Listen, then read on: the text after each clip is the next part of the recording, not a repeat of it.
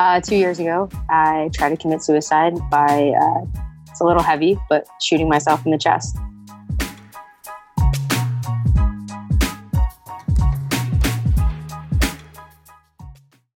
Say goodbye to your credit card rewards. Greedy corporate mega stores, led by Walmart and Target, are pushing for a law in Congress to take away your hard-earned cash back and travel points to line their pockets. The Durbin-Marshall credit card bill would enact harmful credit card routing mandates that would end credit card rewards as we know it. If you love your credit card rewards, tell your lawmakers, hands off my rewards. Tell them to oppose the Durbin-Marshall credit card bill.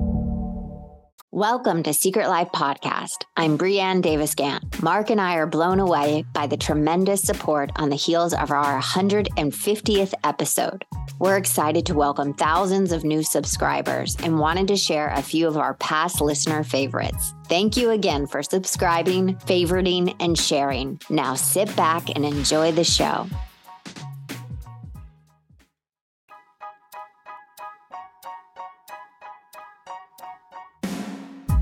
The best way to support the show is to subscribe and share. If you haven't left a review or ratings on iTunes, please do. It helps more people find our show. And if you want to be on it, please shoot me a note at secretlifepodcast@icloud.com.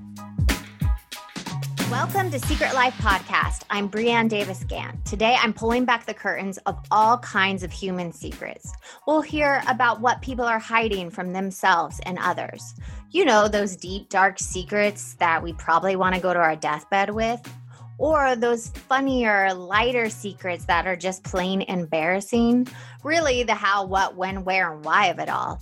So today, my guest is Kristin. Now, Kristin, I have a question for you. Dun, dun, dun. What is your secret? 2 years ago, I tried to commit suicide by, it's a little heavy, but shooting myself in the chest.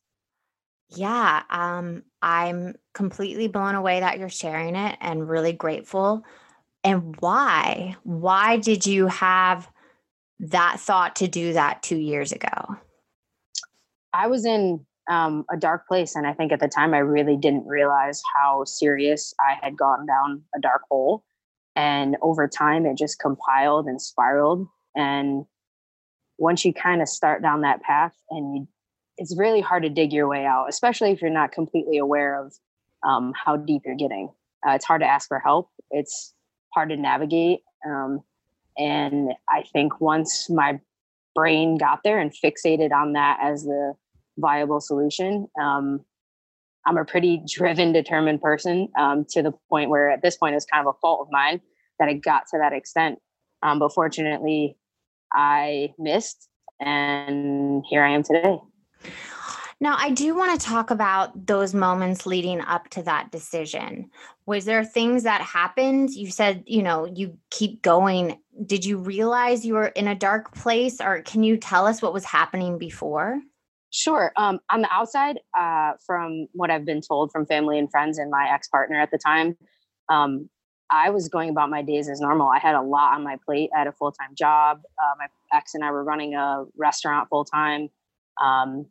We had a house and animals and, car payments. And I think everything compiling on top of each other. I just didn't have any outlet. I didn't have any self-care, wasn't in my vocabulary. And as the stress and reality of everything, sat on my shoulders. And then as my relationship diminished, it just sat heavier and heavier. And I think back then I had the view that my back was against the wall and I didn't know where to turn. And I think what a lot of people don't realize is it's a hard thing to acknowledge and ask for help. And I think for a while I didn't even know I needed help. I think I just thought I needed to kind of grit my teeth and fight my way through it. And if I was, failing myself and failing everyone in my life, and my brain just thought, what is this? What is the way to get out of this? What is the best solution for everyone and for me?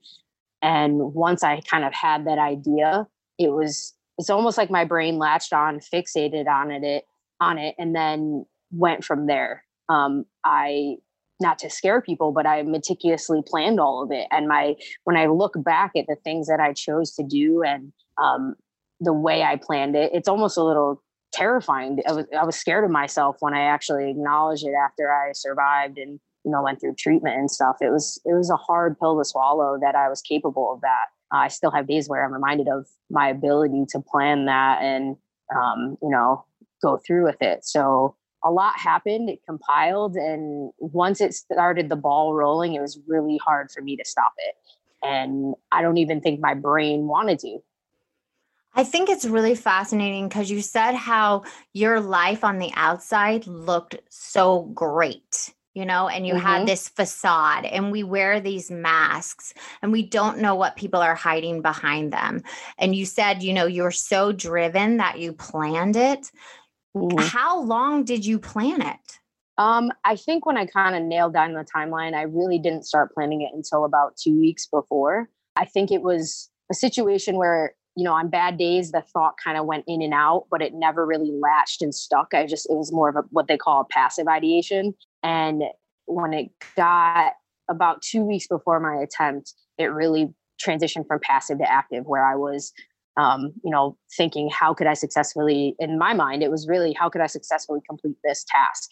And how could I do it?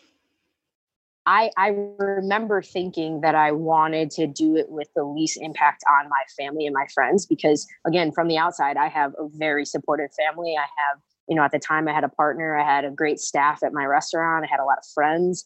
I was very social in town, and I wanted to be able to tell my story after the fact. So, when I say I planned, I wrote letters, I wrote a will, I got the will notarized. I went above and beyond because I wanted everything to be taken care of. I knew it was a burdensome event and that it would have a big impact, but I wanted to find a way to almost smooth the edges and explain to the people that I care about why I did this, because I think there was a part of me that knew that people were worried about me, but they had no idea what I was capable of.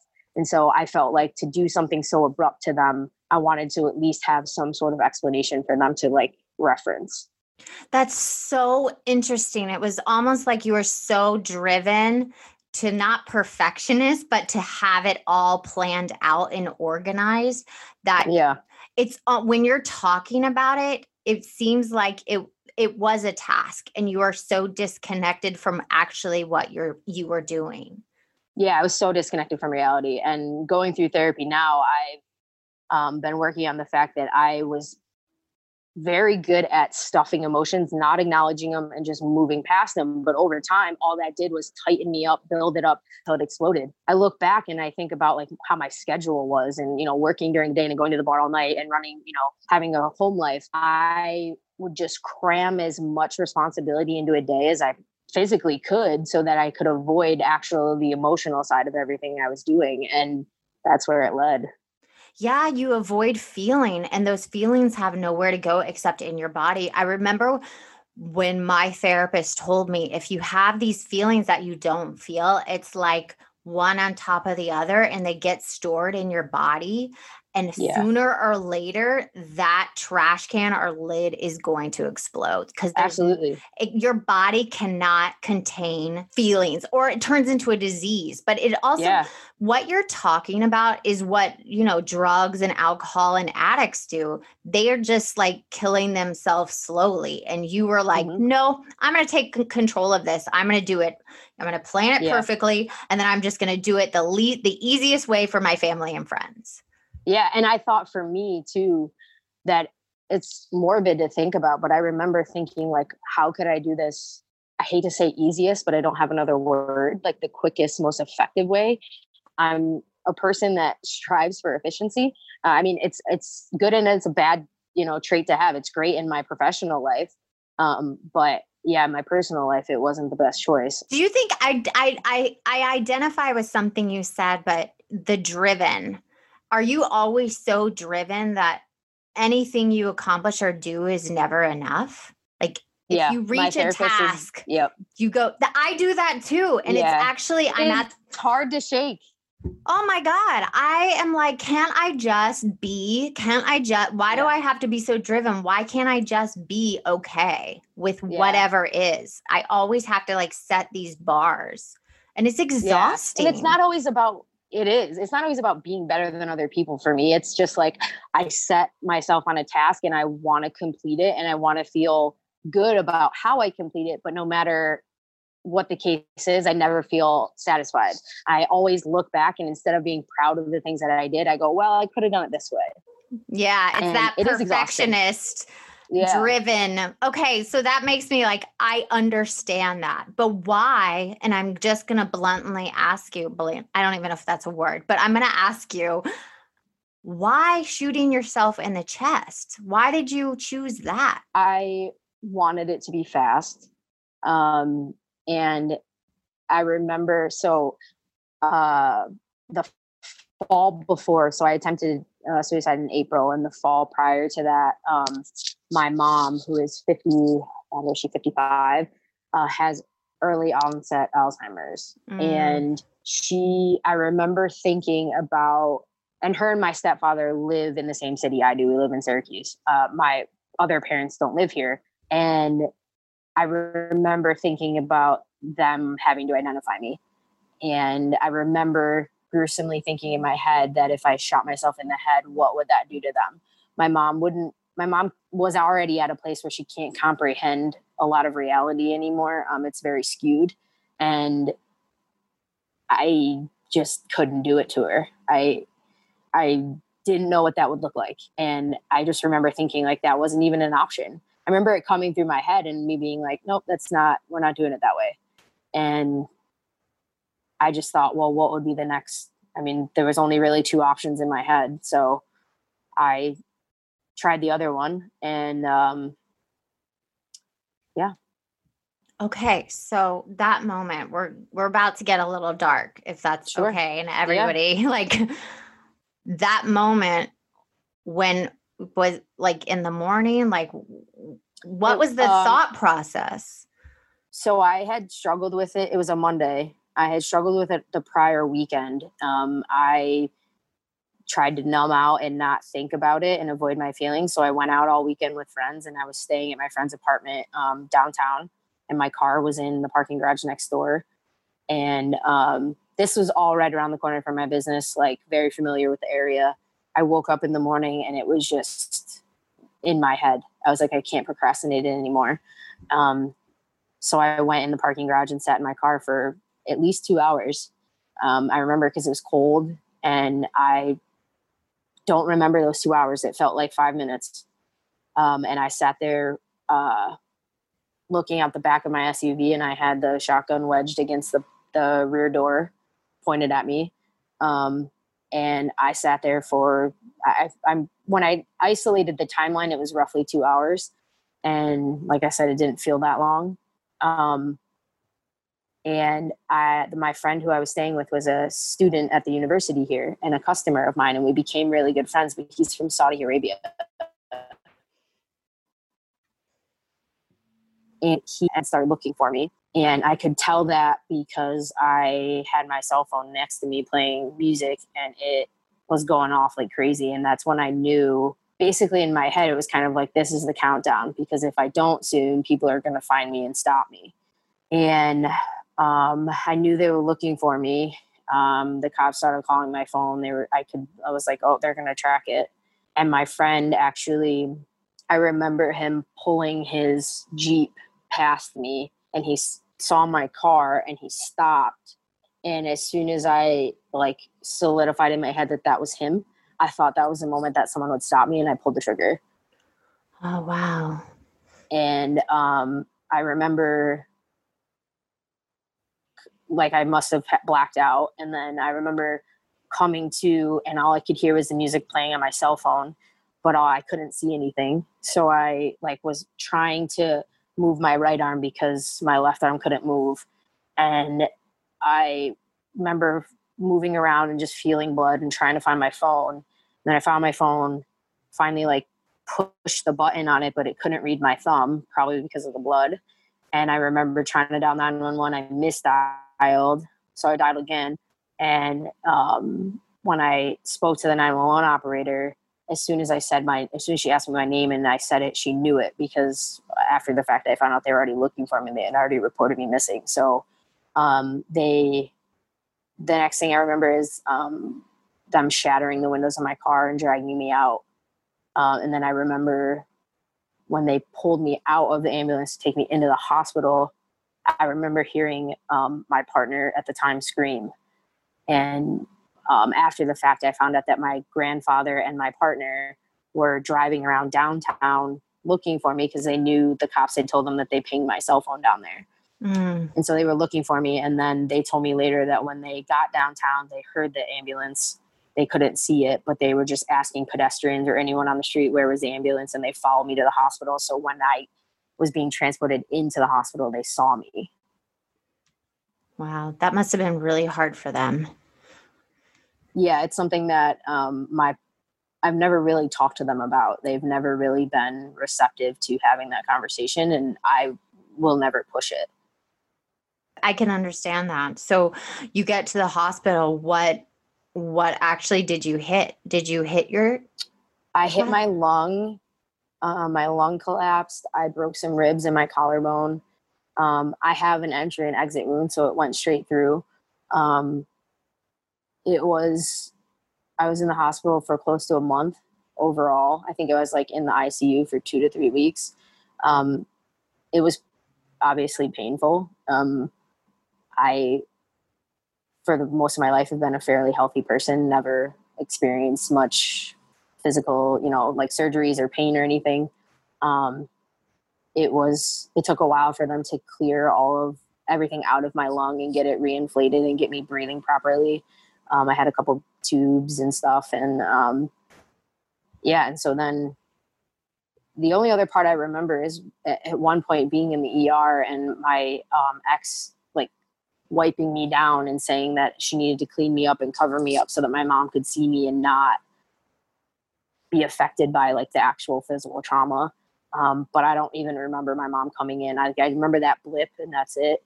And then the next thing I remember is waking up in the ICU, surrounded by my family. I know you and I how grateful you are that you survived. When you did do it and you were reaching around for your phone and you said your fingers were bloody, so you couldn't swipe your phone, did you have that thought I want to survive? Yes. And it was a combination of that. It was a combination of that and pain. When you make decisions for your company, you look for the no-brainers. If you have a lot of mailing to do, Stamps.com is the ultimate no-brainer. Use the Stamps.com mobile app to mail everything you need to keep your business running with up to 89% off USPS and UPS. Make the same no-brainer decision as over 1 million other businesses with Stamps.com. Use code PROGRAM for a special offer. That's Stamps.com, code PROGRAM. Here in America, work is in trouble. We've offshored our manufacturing, sent away good jobs, and lost so much ability to make things. American Giant is a company that's pushing back against this tide. They make high-quality clothing, sweatshirts, jeans, dresses, jackets, and so much more, right here in the USA. Visit American-Giant.com and get 20% off your first order when you use code STAPLE20 at checkout. That's 20% off your first order at American-Giant.com, promo code STAPLE20. I think just the two things, I was I remember being shocked that I even felt the pain. I think I just assumed that I would hit my heart and it would be quick and I wouldn't even comprehend what happened. Whereas in fact, it was the opposite. And I remember being holy, just holy crap. Holy shit is what you want to do. Yeah. And I just remember being shocked and then just pain. I'm pretty sure I yelled at all the EMTs, not in a mean way, just telling them how much pain I was in. But I remember being shocked that I even could feel it and could even move my other arm to find my phone and was using my phone. I mean, when I think about the sequence of events, it's almost unbelievable to me still. Yeah, it's unbelievable hitting your lung that you actually survived, because Yeah. you even setting and telling me how it happened, the likelihood of you to survive that and be here today 2 years later is just a miracle. Yeah. So I do want to ask about the 7 deadly sins. I know some people Sure. think they're religious, and they are, but I like to look at them as character defects for human behavior. So we have pride, greed, lust, gluttony, envy, anger, and sloth. When you decided to have this secret and act it out, where of those sins were connected and why? So I think there's really 3 that stick with me. I think part of it is pride. I didn't know, and it's not intentional pride. I think it's pride in the sense that I didn't know how to ask for help. And I think that I felt like I had so much going on that asking for help in any capacity would have been viewed as a weakness. And I think that was my own issue. It wasn't anything that anybody was doing to me or saying to me externally. It was just my own problem. I always I think that's true. People think asking for help is weakness, and it's actually powerful. Like when I finally asked for help and said something is wrong, I felt weak, but it was actually this very freeing moment. Yeah. And I think I've learned that now. I think now that I'm learning more about myself and my emotions and my emotional and physical reactions to stress and anxiety, that it's given me a whole new perspective. I mean, something as stupid as, so I now struggle with PTSD post attempt. And one thing that's actually really hard for me is fireworks. And so this weekend, we were down at the Jersey Shore, and of course there's fireworks everywhere. And on Saturday night, I told my partner, I was like, I'm just going to stay in the house, and like, I don't even want to go outside. And I put headphones on and watched a movie on my phone as loud as I could. And I got to the point where I still was struggling. So I remember asking her, like, one of my things that helps me is Sour Patch Kids. It sounds so stupid. No, but now it when I'm doesn't. having like an anxiety attack or like, a physical anxiety, I always want to eat Sour Patch Kids. And I always want to have like a cupcake. Like it's like a comfort thing. It is a comfort thing. And so I ate a whole bag of Sour Patch Kids. So I think now I'm finding a new strength in asking for help, but it's a process. And I think the hardest thing maybe for me has just been, I'm like this efficiency brain where I'm like, well, this is how you do it, and this is how you're going to do it forever. And the change of, my emotions and my physical reaction to my emotions and things has been an evolving learning process for me. And I think just acknowledging that for me is my hardest thing. I think I find a solution to, my anxiety one day, and I think it's going to work, but then the next time it may not. So I have to find new ways to ask for help.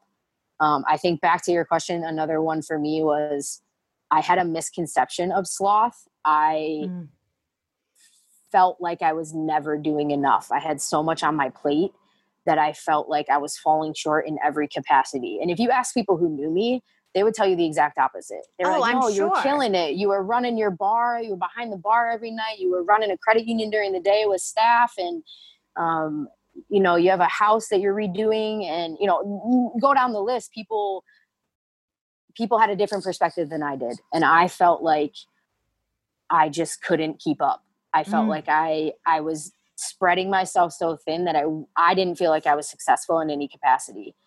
And I think that stuck with me for a really long time. And I'm still working on that. I'm trying to not take on as much as quickly as I did in the past. I still realize that I need a lot of different outlets in my life, and I have a lot of different interests, that I'm not the type of person that I can just, go to a 9 to 5, come home, hang out at home, and that's enough for me. I know I need more than that, but I have to scale it up at a level that is appropriate and that I can handle. Yeah. And kind of learn as I'm doing that. So I feel like those were the 2 biggest things when I look back on kind of where my mindset was that really stuck with me. I love that you said that, because it's that balance. It's that balance of an overachiever, but also just like being okay. Yeah. It's that stillness that we have to find the middle ground. Right. So I definitely identify with that. And, holding on to this and going through with it, who do you think it harmed and who do you think it benefited? It harms anyone who knew me. mostly I think it harmed my partner at the time. I think that it really shattered a lot of the things that she thought we had, and she holds, I don't know if she still holds, but she held a lot of guilt around it. It also shattered my family. My mom doesn't really have an understanding of what happened, but my grandparents are here, and my grandparents and my stepdad take care of her. And I think all of them had so much stress and so much on their plate dealing with my mom's disease, that on top of it was a lot for them. On the flip side, I think being 2 years out of it now, the difference is that it's caused us to grow closer. I really, up into my attempt, had distanced myself from a lot of people. Part of it was my schedule, but I really wasn't close with my family. It was really, I think the hard part for me was my partner was closer with my family than me. And now, I mean, I'm in a new relationship, but I am a lot closer with my grandmother. I see my mom on a regular basis. And before, I was really distancing myself, I think because I was struggling so much with my own stuff, that seeing my mom just added to it. And I feel guilty even saying that, but it was a hard thing to process, and or still process, but I think I shattered them the most. But like I said, in the reverse, 2 years out, we're closer than we've ever been. And it's opened up a lot of communication within our family too. I think that's the biggest thing. A lot of our family from the outside looking in looked very, successful, put together. We essentially had everything we needed. And when I look at it through the lens, looking back now, we really didn't communicate about real things. It was kind of those update conversations. What's going on in your life? What's going on in ours? Because a lot of my family lives all over the country. And now it's a more real conversation about, what's going on in each other's lives, how are we feeling about things? How are we handling things? Is there ways that we can help each other, support each other? And so I'm fortunate that that's how we've reacted, and it hasn't driven anyone further apart. And I have to say, sometimes through the darkest moments, that's when the light comes. And I think for me too, when going through my darkest time, now I'm closer to everyone in my family also. Yeah. And sometimes you have to walk through that to get to the other side, or you just stay in this disconnected way of society. And I love that you said that. And my last question for you, how are you moving forward now in the future? Day by day. I am in a, I'm still in a therapy program. So I was fortunate. I was fortunate that here in Syracuse, there's a hospital that has a program dedicated to suicidality. And it's like a good thing and a bad thing. It's great because they've seen some significant success rates in their program over the last decade. The sad part is there's not a lot of programs like it in the country. And I'm about 3/4 of the way through. It's a year program. So that has definitely had an impact. It's once a week. It's more intense than just a traditional talk therapy. And it's more geared towards addressing and acknowledging your emotions, really identifying what they are and how you're feeling about whatever's happening in your life, and then processing it from there. Immediately after my attempt, once I was out of the hospital, I actually moved to Boston for treatment for a few months. And that was more like practical skills, like coping mechanisms when things happen in the immediate. And now I've moved past that, and this program is more longer term. How can I, function and acknowledge my emotions and balance out my life a little bit better, and not have, I guess, a drastic reaction or go down what I call is like my rabbit hole, where I like isolate and spiral again.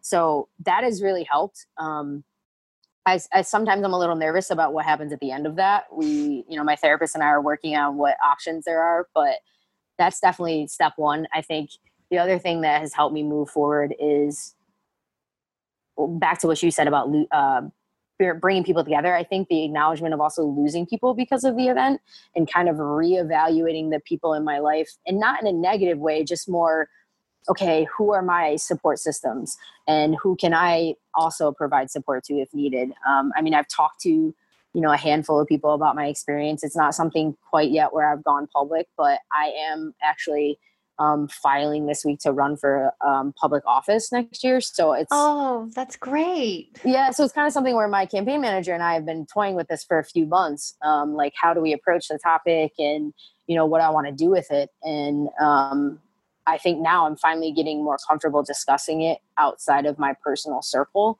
That is helping me process it too. I think just thinking and talking about the ways I've changed, the things I've learned, it makes me more confident and more comfortable. So I think that's been a huge step forward for me. Beyond that, I think moving forward, I really just want to do things like this. I want to talk about it. I want people to know that they're not alone. They're not the only people feeling that way. And that no matter what secrets you hold or what dark corners you have inside you, that it's okay to have those. You just have to work through them and find avenues of support. And I don't necessarily know where those all are, but I think just talking about it is step one. Yeah, talking about it, it takes away the shame and the alone. Yeah. It literally immediately takes it away from you where you can't hold it anymore by yourself. And there's something so freeing and powerful to do that. Yeah. Where it almost makes it difficult. Like the mirror's in front of you and you have to look at it. Yeah. And it's scary. I think getting to that point it's the worst. It's terrifying. So scary. Yeah. You can talk yourself out of it in 300 different ways. But once you do it, like you said, it's so freeing that you just feel more authentic and you feel like, you know what, here I am and you can judge me any way you want, but this is who I am and I'm not going to try and like mask it anymore. I'm not going to try and stuff it down and be the person that I think everyone around me wants me to be. And I think that was the hardest thing for me. I was striving to be all of these different people and all the different facets of my life that I lost a lot of myself. I lost what I cared about and what I loved. And I just kept chugging forward. And I think the greatest thing is everybody's uniqueness and really like embracing what we're interested in, who we are, what we stand for, all those things and being those people. And I think it's just getting harder and harder. We're bombarded by so much in society and so much information that it's hard. And I look at like some of my little cousins and stuff, and I'm just like, it's hard. It's hard if I ever have kids. I can't imagine what it's like for you to have a kid and be like, be you. Forget what everyone else around here is saying. I know, but that's the only way I can teach him now. The only way is you can never fulfill what you think other people want of you. You have to be you, or you're going to live a life that is not even worth living, like you said. So thank you so much for sharing your secret and your story. Of course. Thank you for having me. And until next time, guys, bye.